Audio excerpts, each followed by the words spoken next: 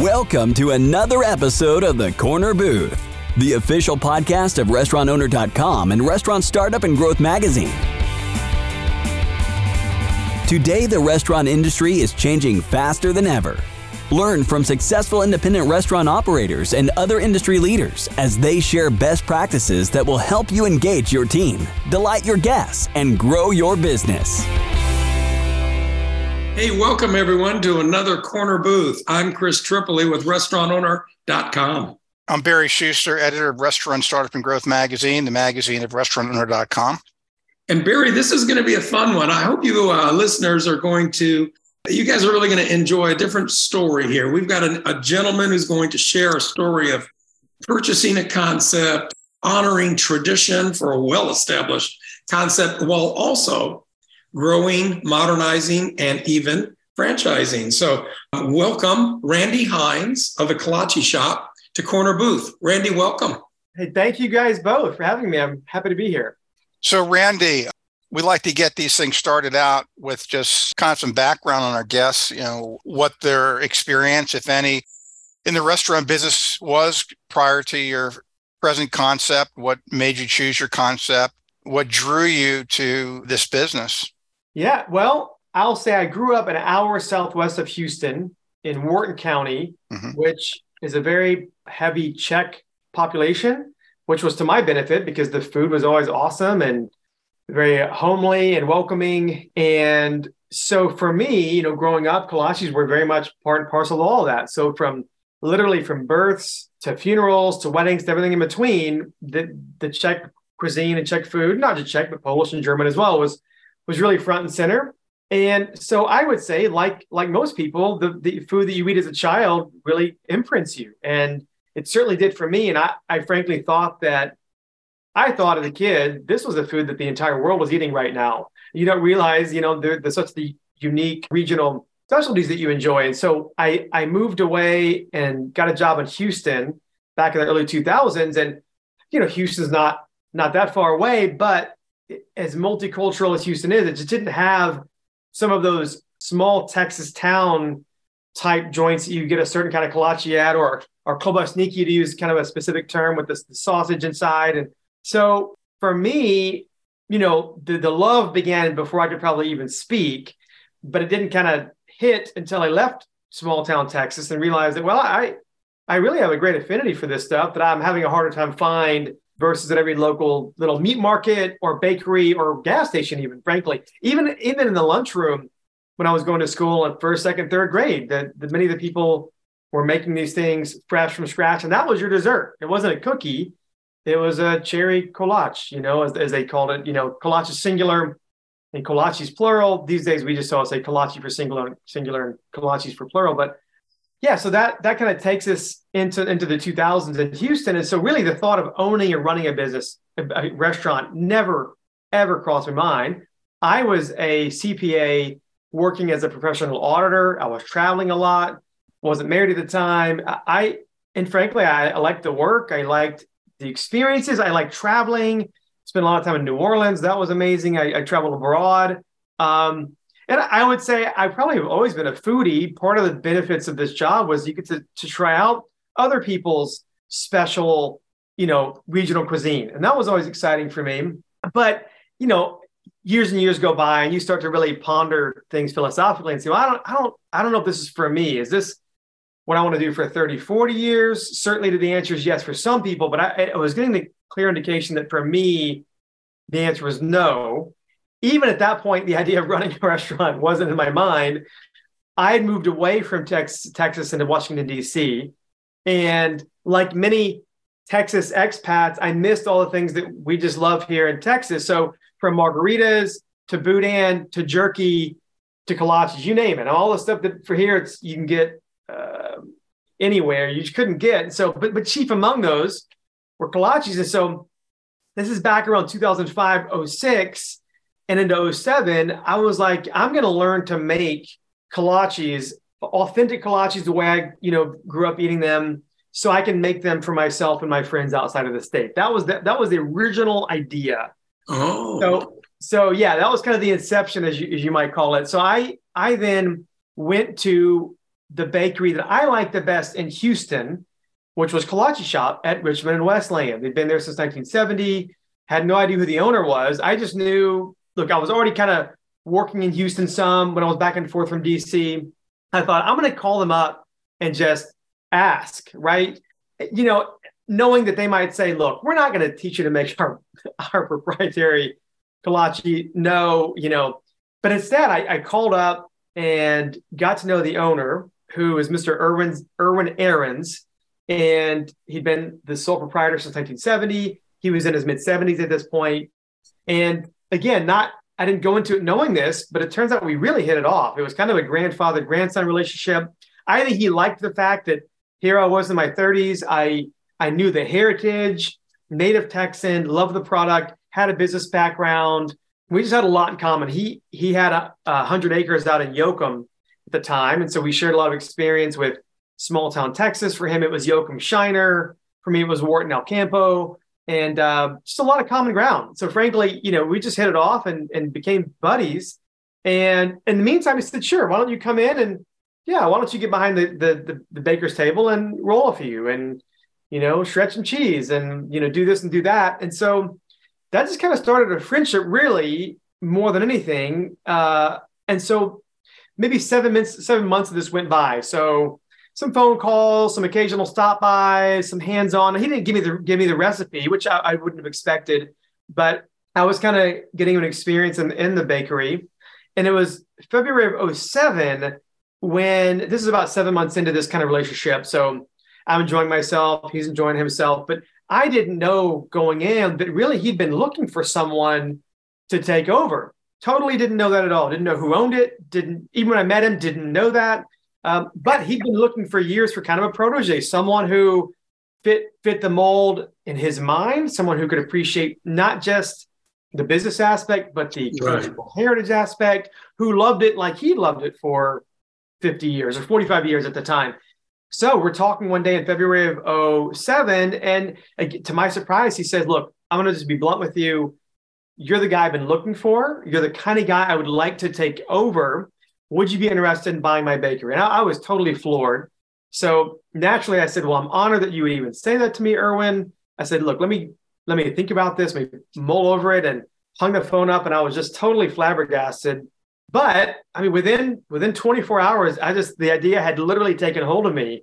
And I just thought, I think this is it. I think this is my calling. Wow. What's funny, go ahead. You ask a question, Chris? No, I just thought, wow, I mean, 7 months working together. I love it. He brings it up. And then it took 24 hours. Boom. 24 hours. Yeah. Within a day, I was like, I think this is it. One of those lightning strike moments, because you can't even script it. I wasn't even looking for this. That's kind of what was unique about it. And perhaps, frankly, he liked that about me. You know, I wasn't knocking on his door saying, you want to sell or how much money are you making? None of that even came up. And I just liked what he did. I liked his background, liked his story. He liked my background and my story. And so what's really interesting is, you know, I now tell people that the idea of selling a bakery is one thing. Actually doing the legwork to sell it is a different thing. And so that started a 7-year journey from 2007 to 2014 when I actually bought it. So yeah, it was, there were certainly months during that period when I thought this isn't going to happen, because doing this, again, it's a lot of work, a lot of administration. You got to get lawyers involved and accountants. And I just thought, you know, maybe he liked the idea of doing it more than he's actually capable of executing it, which would have been fine too, as well. Like my entire livelihood did not depend on this. I was still working as an auditor, an accountant, and I was still interested. I just thought, okay, I'm going to keep expressing interest, keep going in, keep conversing with him. But the things ebbed and flowed. You know, there were years when I thought, I don't know. Sure. Well, you know, food is so regional, as you mentioned. And I think for some of the listeners who may be in different parts of the country, maybe you could take a minute and actually describe what the Czech kolache is. What type of pastry, a little bit about what it's made. It's probably very similar to what a lot of other people might know by another name. Well, first, I'm going to start with an anecdote that I think kind of makes the point. that people will come into one of my bakeries to this day and say, I'll have a sausage, jalapeno, and cheese kolache. And why don't you throw in a cream cheese Danish? So that's a nice segue into the story, which is, I'm sure you both know, the kolache is originally, from Czechoslovakia and was only sweet. It was apricot or poppy seed or cottage cheese. So it's a sweet yeast dough fermented over a period of time with a dollop of one of those things I mentioned in it. And or a prune was a big one as well. In fact, Irwin used to sell prune, and we sold prune for a while after that. But those were kind of the main four: the cottage cheese, the apricot, the prune, and the poppy seed. And Texans being Texans, over the years after the Czechs came over and introduced the cuisine, started playing with it like every culture does, and it evolves. And they started throwing some authentic medium grind smoked sausage or some jalapeno in there or whatever else they had. And so to this day, people mostly in Houston most people will consider all that kolaches, right? The catch is traditional kolaches are just the ones I mentioned, the sweet filled, typically open face, but they can be closed face as well. Our poppy seed, for example, is enclosed. But the sausage ones, I've heard called klobasniki. So klobasi is the word for sausage in Czech. So klobasniki is going to be your sausage, jalapeno, and cheese and whatever. But again, it's funny because I'm not educating people necessarily. My job is to provide an exceptional experience for my consumer, for my customer.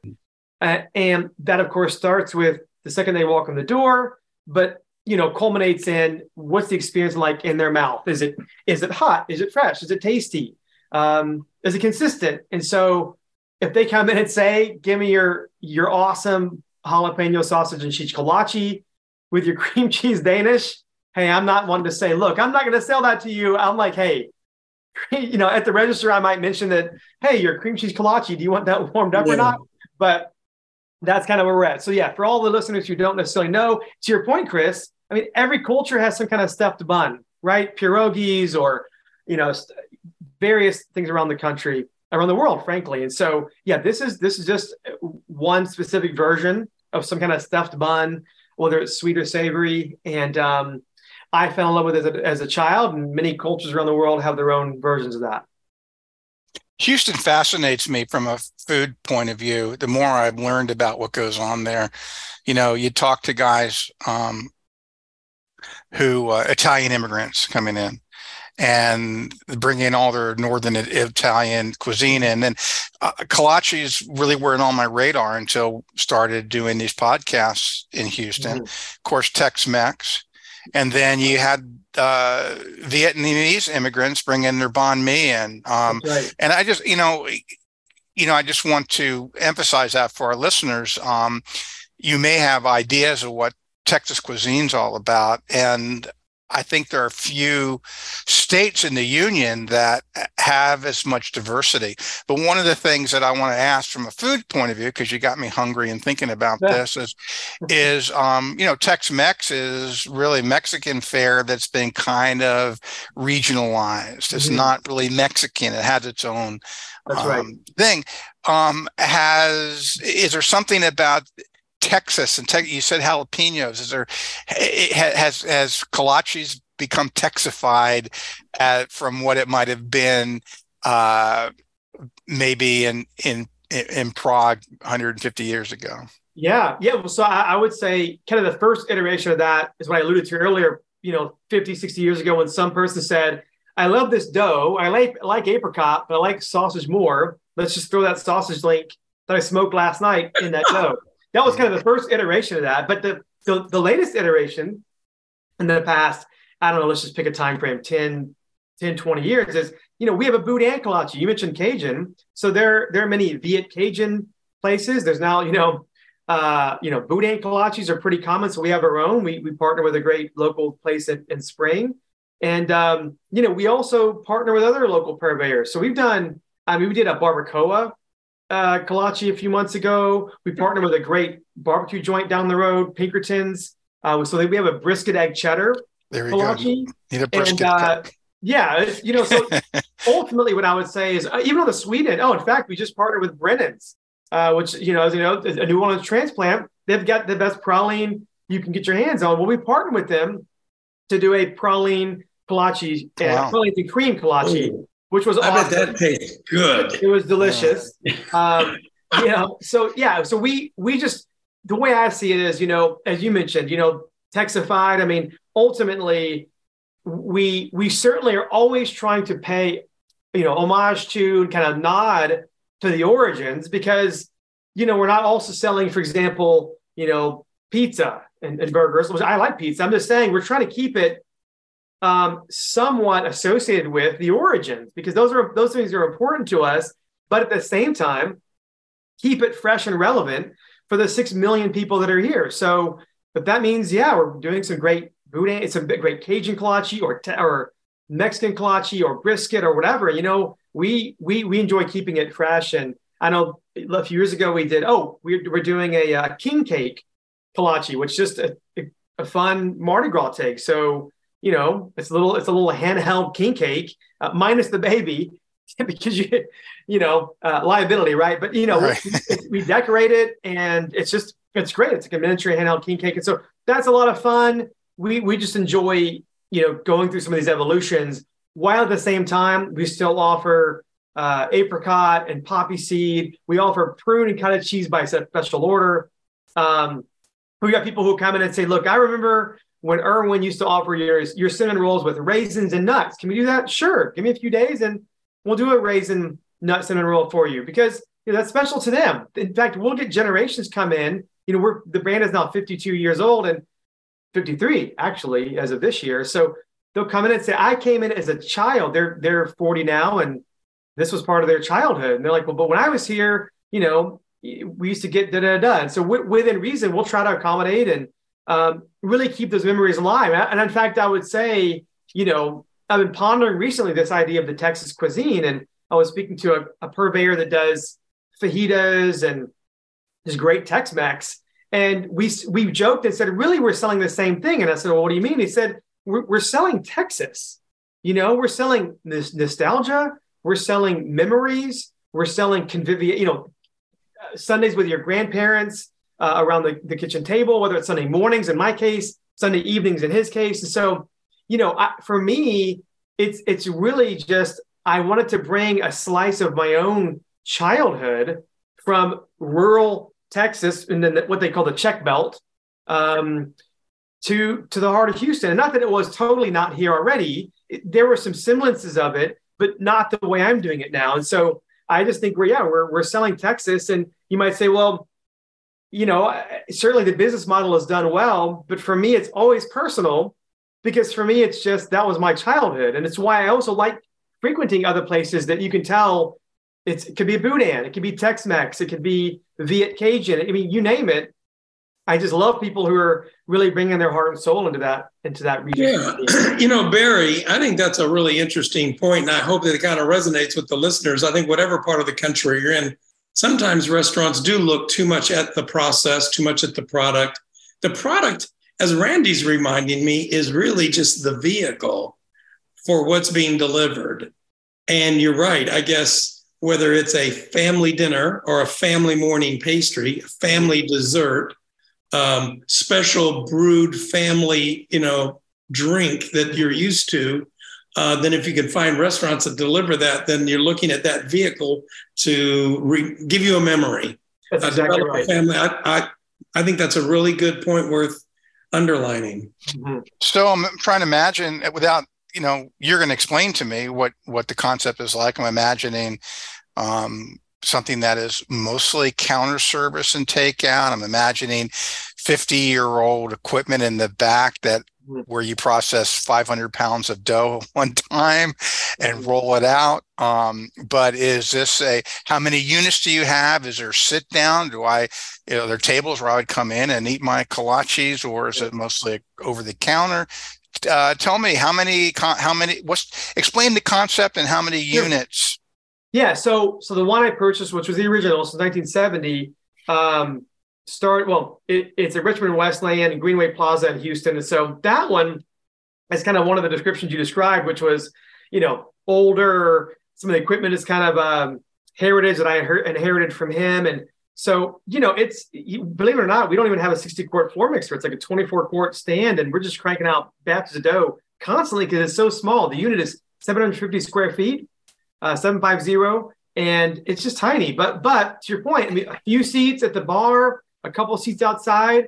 But that's kind of what you would imagine a 53-year-old, place being like. Now, since then, we opened a unit in the Heights that opened in December of 18.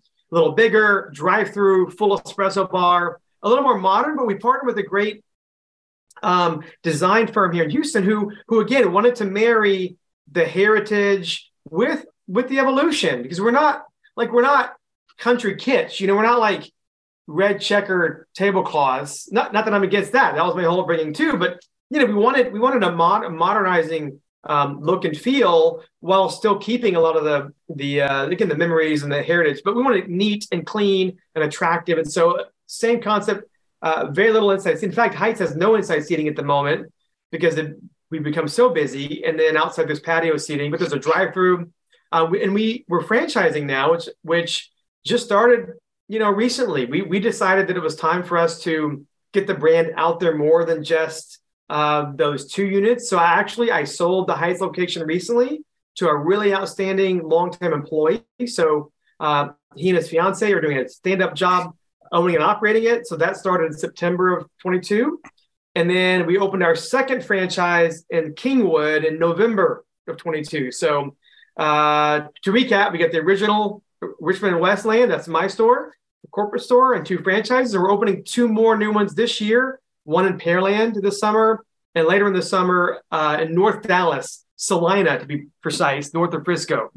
So all grab and go. To your point, Barry, we certainly will have some seating. Some locations will be very, inside seat light. Some might have a few more, but the idea is that, look, it should be quick and convenient for you. Most of these things are enjoyed either on the go or back at home, as we said, Saturday morning, Sunday morning, or after a baseball game or after church or whatever. Mm-hmm.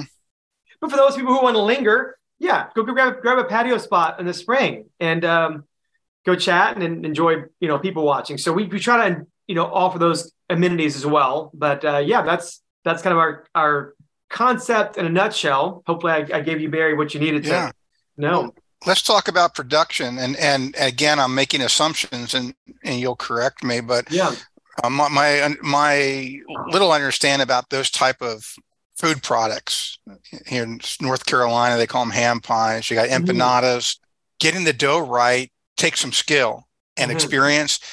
They're not something you mass produce. They're done by hand. So it requires people who can produce a lot of these by hand. And a lot of these places are open at 3, 4 in the morning because they got to get these things ready to go fresh.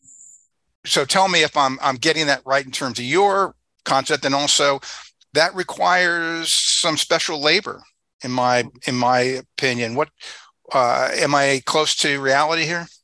Yeah, for sure. Yeah. And so I'll just take you through a 24-hour period of our dough process so that you get an understanding of, but yeah, very similar. So they're all hand produced. So each location makes the dough from scratch. We're not making it in a commissary and shipping it out. And so using real normal ingredients that we could all imagine. So sugar, yeast, flour, butter, et cetera.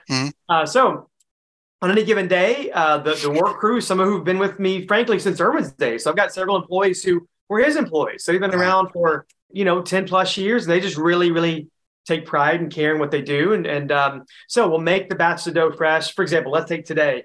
Come in probably 5, 6 in the morning. This is not the baker. The baker comes in earlier, but we'll get to the baker tomorrow morning, right? So this morning, the kitchen crew comes in, the prep staff, they'll crank out the batch of dough and they'll start breaking it down into sub batches and then further into little pieces using a dough divider. And so those pieces then become your raw materials for everything we serve. So our sweet ones, the egg ones, the savory, et cetera, including our cinnamon rolls. So I should clarify, the cinnamon rolls they don't go through the second subdividing. So we'll subdivide a batch and then of course roll those out and put our cinnamon paste in. But for the kolaches, those little pieces become the starting point. They then will fill those and we'll bag them, put them in the fridge overnight. So it does 2 things. One is the dough, because it's a yeast dough, Barry, you mentioned hard to work with. I mean, yeast doughs are notoriously difficult to work with because yeast doesn't really care what you want out of it. I mean, it's going to respond differently to humidity levels and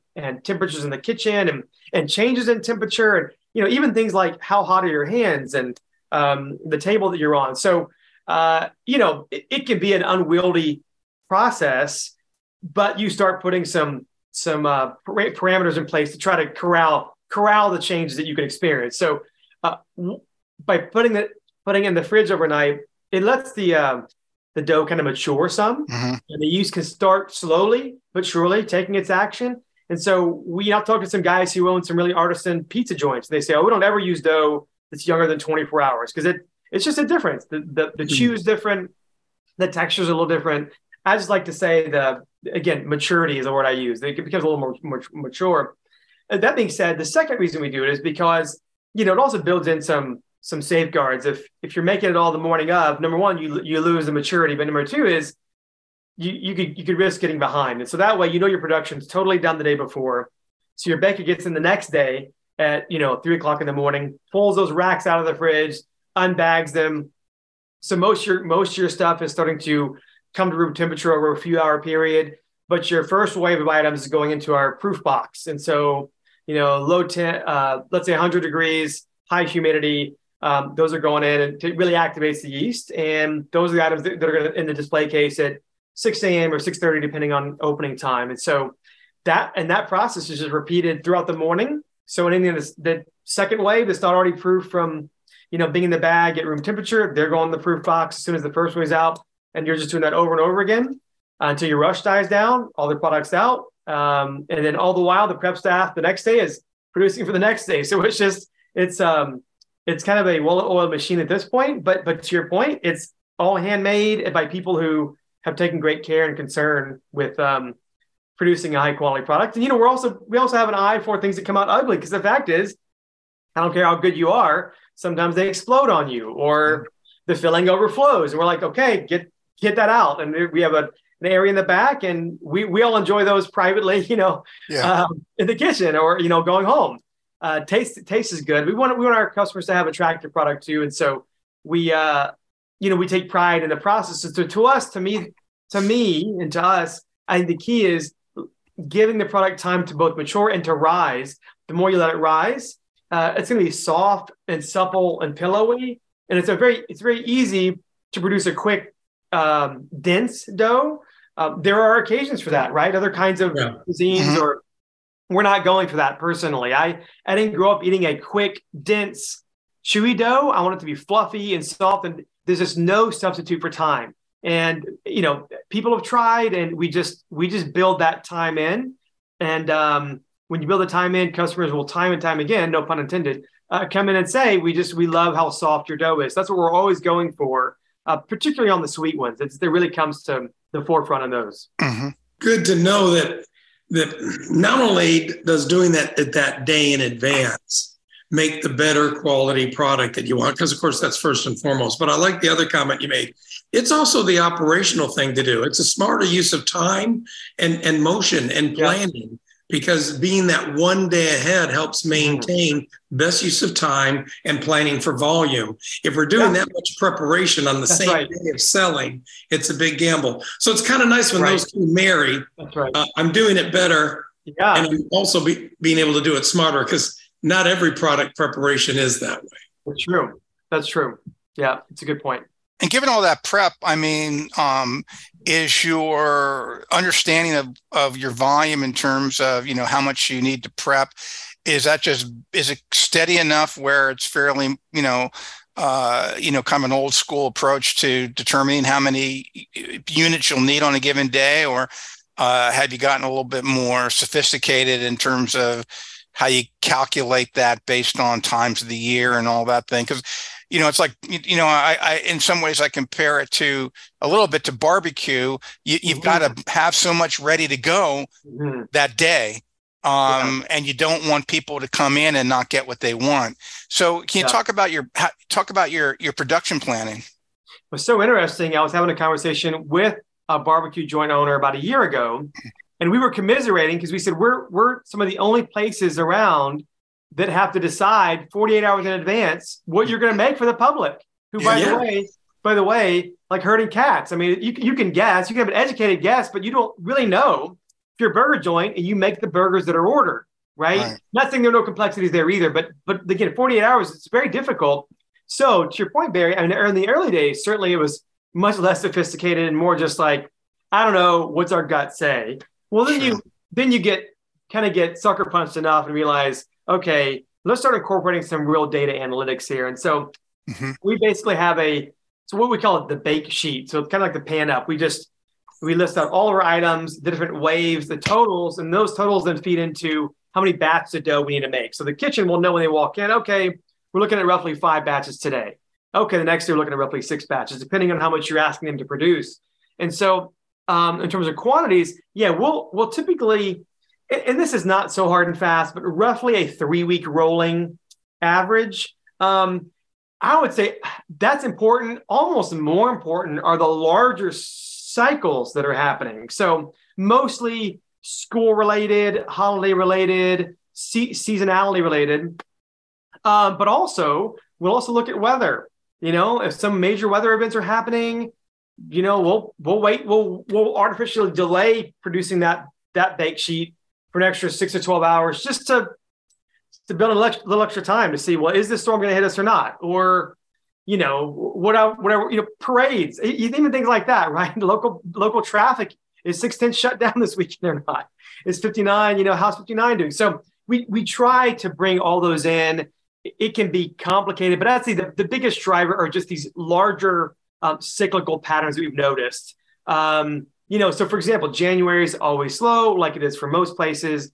February through May is pretty strong, pretty similar. March can see a small dip, but in general, that's a block for us. The February through late May, summer, certainly see the small dip. But beyond kind of the major, kind of the macro cycles, we are looking at, okay, what were the previous 3 weeks like? Why do we keep having 4 trays of XYZ left over? Well, okay, we incorporate that micro data into that next week and just see how it does. Mm-hmm. Yeah, you said data analytics. I mean, that's, I guess at some point you can start feeding that information into a predictive analytics model and based on your history, know that, hey, on third Wednesday of July, this is kind of how many of these things we sell. Very interesting. And I got to believe that really helps your cost control quite a bit. Because, the challenge, and I would say in this way, maybe we're a little different than barbecue. Because I know some barbecue joints will say open at 11 until we sold out, right? Like that's their thing. Like, we're going to run out of brisket at some point. Shame on you if you didn't get there early enough to get some. We always would like to have certain best sellers available all the way to closing, fully knowing those are going to be, we typically will donate to a local food pantry or something else like that. So they're never wasted per se, but of course you would like to sell them to our lovely customers as well. So for us, it's a tightrope. It's happened before where we sold out early and we've had some very irate customers, appropriately so. I would be too. We never want to sell out, half an hour in advance. Then we'll try to, give away free coffee or something, give our apologies, but that's a poor substitute for, I wanted a sausage, egg, and cheese, and now you don't have it. Right. But the flip side of that is you've got mountains of leftovers, right? To your point about cost control, that's also not good for anybody. No, that's not good. So when the customer walks in and it's half an hour to closing time, and they're like, "Wow, I could literally choose from anything," they're happy. But I'm like, I wish you had a few less options to choose from. But yeah, we're always trying to walk that line. 10% is a nice number when they can come in and say, you know what, you got a couple sweets, couple savories, one spicy. Hey, I'm happy because it's we do it buy one get one free the last hour. So that's what we go for. Sometimes we hit it, sometimes we don't. I'd like to take a step back and look at the market segment that you're in, get your comment on where that's going, because I find it interesting that counter service, what you might call impulse buy, specialty bakery, has had tremendous success in sort of the expansion of what people might consider the ordinary. A decade ago, we saw that was sort of the reinvention of cupcakes and Crave and Sprinkles, franchised, regionally through almost throughout the nation, going crazy. interesting upgrades to cookies, Crumble and other brands. Yeah. I mean, look how we've reinvented the donuts now. Velvet Taco from Oregon, hot selling, units expansion. So with this kind of thing, with cookies and donuts and other sweets and savory items, is that expanding the market segment? Does that help call attention to your concept for growth, or do you find that competitive? And does it take away from the available market for you? Yeah, my response to that would be no. I definitely don't see that as directly competitive. In fact, I see it's all beneficial to all the players, because the fact is, it's all buzz and it generates interest among all the consumers. And so, to your point, I mean, yeah, there was a time 20 years ago when breakfast taco was a breakfast taco, right? And I know growing up, we get them from Whataburger down the road, and so all I can say is any brand that is trying to innovate and elevate a known product, it seems to me, is automatically a companion on the journey that we're also trying to do. So, they're not trying to reinvent the taco per se, but they've got some unique, interesting takes on it. Velvet, you mentioned it. Torchy's is also another one. And so my second comment to that would be, particularly in a city of Houston size, it's so gigantic that, I mean, it would take such a specific pointed situation to truly call it competitive and therefore detrimental, maybe, right? Or, hey, they're going to take 20% of my revenue. I mean, there's just so much business, so much demand, so many consumers, so much appreciation, frankly. I mean, Barry, you alluded to this earlier. The thing is, all those things you described, the fusions and the influx, it wouldn't have lasted if you didn't also have appreciation. And so just a very quick 30-second aside, in my early days in 2014, I recall meeting Chef Chris Shepard at the farmer's market.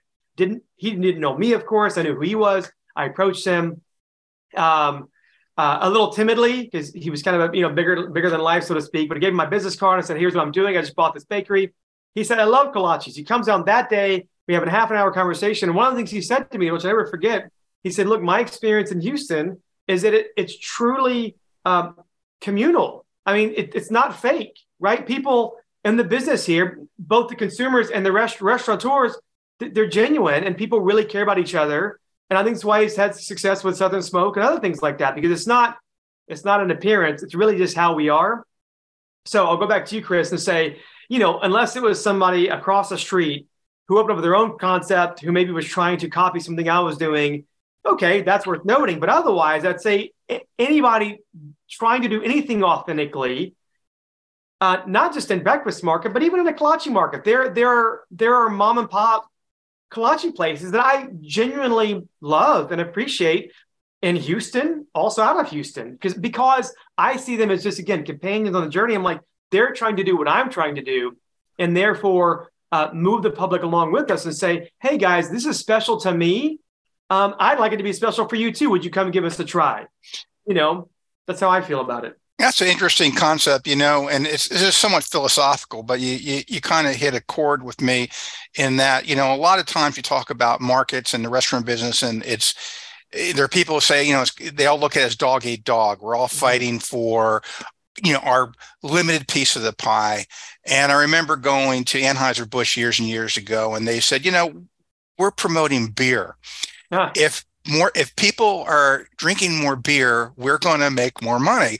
And so what I'm hearing from you is you say in a functional restaurant market, the rising tide lifts all ships, if I'm hearing you. That was the quote. That was the quote that I couldn't quite get right in my mind. So thank you for nailing it. That's exactly right. That again, you're moving the marker along for everyone. And if someone's out there doing a good job generating buzz, Chris, you mentioned, innovating in their own respective area, this is good for everybody. And I'll go, and this is a very small piece, but I always come back and say, look, I'm more customer than I am purveyor. And I'm purveyor, through and through, but I also am out there eating and experiencing and meeting people. And I'm like, I also want people out there doing the things that they're doing. And so it helps me synergistic, really. So yeah, I concur with both of you on that. Mm-hmm. So your growth strategy, Chris had alluded to things such as franchising and so forth. What is your strategy? What's your philosophy? Do you have something? Are you planned on graph paper in terms of where you're going, or is it more organic? What's your approach? Yeah, I would for sure more organic. And I've worked with some consultants to kind of get me to this point to get the legal entities created and the marketing and the website and everything. And certainly I've worked with people who perhaps would have suggested a more graph paper approach. But my wife and I, just when we're in the privacy of our own home, we know what we're about, and we're just not in it for the numbers. And so if you said, look, what if you have 10 units total in 5 years, or even 8, whatever, pick a number. I'd say, the number's not important. If we have 5 in 5 years, but those 5 are just like really awesome, and those operators are happy, and the customers are happy in those respective neighborhoods in the Kingwood or North Dallas, whatever, then I'm happy. So I'm not. That being said, though, I'm certainly not anti-growth. I would say, the biggest thing for us is, who are we partnering with? I was reading this article by Franchise Times, and they interviewed the owners of Nothing Bundt Cakes. And the owner said, look, we see this as a marriage.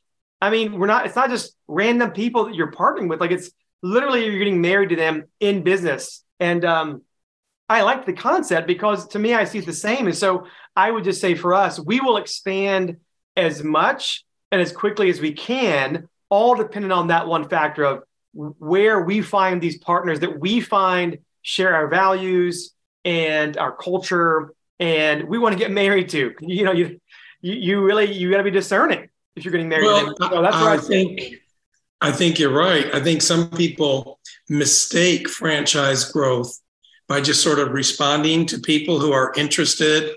Right. They can cut the check. They can open up a new market for you. You get excited. You have a franchise. And it would be good if more people looked at it as you are, where you're really selecting the right operating partner. Truly. And it's like growing a family. They're a family member. These people are tied to you by legal agreement for a long period of time. Right. So it isn't just let's go make some money selling our favorite kolache. It's God, are we compatible? Are we going to like each other for the next decade? Well, and I'll kind of a rider to that, which just quickly would be that, Lucy and I didn't have success at Richmond or even at Heights by running it in a very, how should we say, soulless way or purely numerical way. Like it was, blood, sweat, and tears. It was our presence in there every day. It was smiles. It was doing charity events, and not kicking and screaming because we wanted to. That was our passion, and ultimately, it would be a great. To me, it'd be very sad to find out that my brand is in some market, but did not bring the soul along, right? It's just a shell, and now it's just cranked up. And the product may still taste fine. In fact, it should taste fine. But it's, as we said earlier, it's not. We're not just selling a pastry. Chris, I liked what you said. You said it's a vehicle to something more, and so we need that something more in Pearland and Kingwood, Dallas, and wherever we expand to. And you got to find people who really get that and jive with that, because the fact is, kind of like the rising of the dough, like there's no way around the time. There's no way around, having this soulful approach, which involves your presence, your attention, your concern, your regard. There's no way around it. You can't put a system in place to say, hey, act like me, act like I care without me caring. Well, we haven't figured that out yet. So we need people who really want to care in person, right?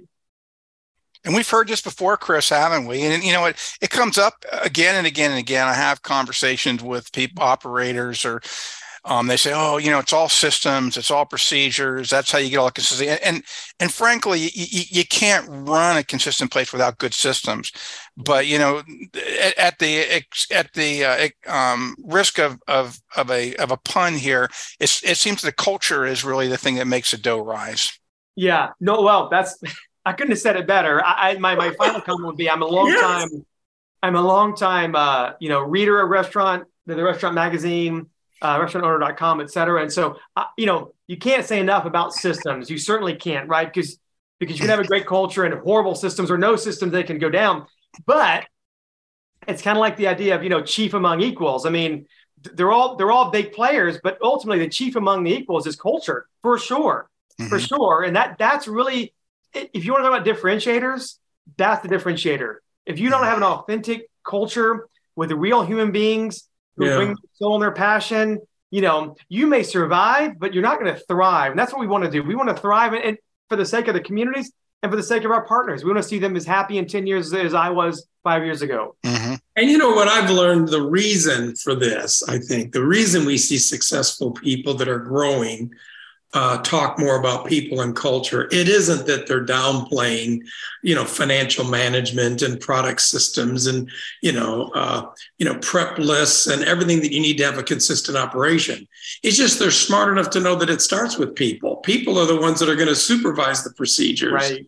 People are the ones that are implementing the system. That's right. That's exactly aren't right and don't have a soul for the business, then the checkboard, that clipboard hanging on the wall is just not going to get followed. Right. Or these days, the iPad, right, with the checklist on it, right? That's cool. It's dinging maybe, and you got to take pictures with it, and that's all great. But to your point, Chris, you got to have really good people managed by really good people who are executing these day in and day out, and have a sense of buy-in and worth in that process. How involved are you in the day-to-day? You've got more than one unit. And the vibe that you're giving off is a guy who is tasting, checking up on his people, saying hi, in there all the time. We used to talk a lot early in the magazine, working on the business, not in the business, because you want to have the step back, do the marketing, you want to take the higher 40,000 foot view of your business.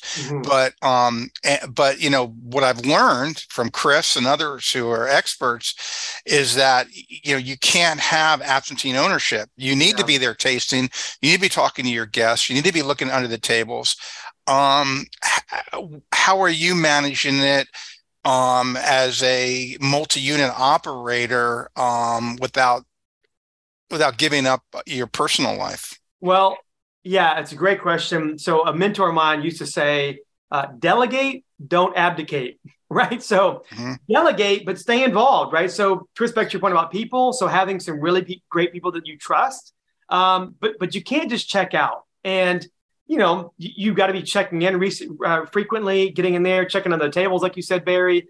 So I currently, since September, have just the one store that I'm responsible for. So certainly the two franchises, Heights and Kingwood, I've got great people both running it and great people who work for me doing the check-ins, right? Asking questions, how can we support you? What's going on? How are you doing with marketing? How are you doing with reviews? How are you doing with consistency? Do you need something? So, but they're doing great. So for my own store, one of the store managers is one of the few who remained from Irwin's day. So talk about history and care. I mean, she's been there forever. And so back when I was just the random guy coming into the kitchen to roll a kolache, she was there as a worker. So I would say her presence is my presence. I have a right-hand person who's awesome, and he really has elevated my brand as well. And so I'd say also like with her, his presence is my presence. And so having the right people in the right places, but at the same time not abdicating, not saying, okay, I really trust you both a lot. You're both great. They may be great, but they also need me, right? Coming in and checking in, and how can I support you guys? Or coming in and just frankly saying, hey, I don't love how our display case looks today, right? Maybe there's been some drift. It's a term I use a lot. Like it's not a hard right angle, right turn, but drift happens, right? You walk in, you're like, hey, this is not what we discussed, a month ago or 2 months ago. What can I do to help to make sure that next time XYZ is happening? And so, yeah, people, check-ins, delegating, that's what I would say. Correct. Barry, I just want to underline a couple of key points because I'm sure you recognize them too.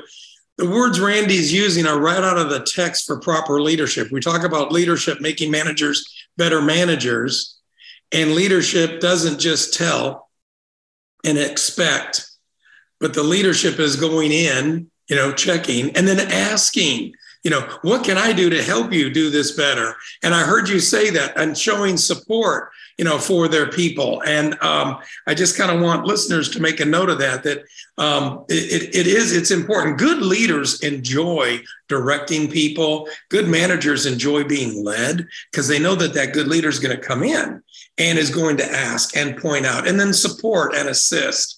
They don't just tell and then expect. Yeah, very good points. Very illustrative of that concept. Mm-hmm. Randy, this has been really great. I mean, I love your enthusiasm. I love your passion for what you're doing, and the education you provided our listeners today. Thank you for that. Well, I mean, likewise, both of you. It's been a long time coming, and Chris, I've known you for many years, and Barry, it's great to meet you. And I'm really honored to have the time. And as you can hear in my voice, and I apologize for the moments when I've sped up, I'm just excited. I'm excited about our brand. I'm excited about what we do. And so thank you both for the opportunity. I love it.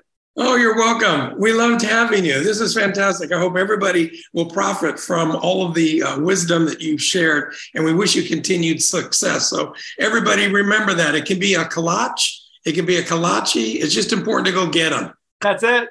Yeah, exactly. Thank you all, and we hope to catch up really quick on another Corner Booth. Thanks very much. Thank you for joining us on the Corner Booth. We'll be back next Tuesday with more inspiration, insights, and industry best practices to help you engage your team, delight your guests, and grow your business.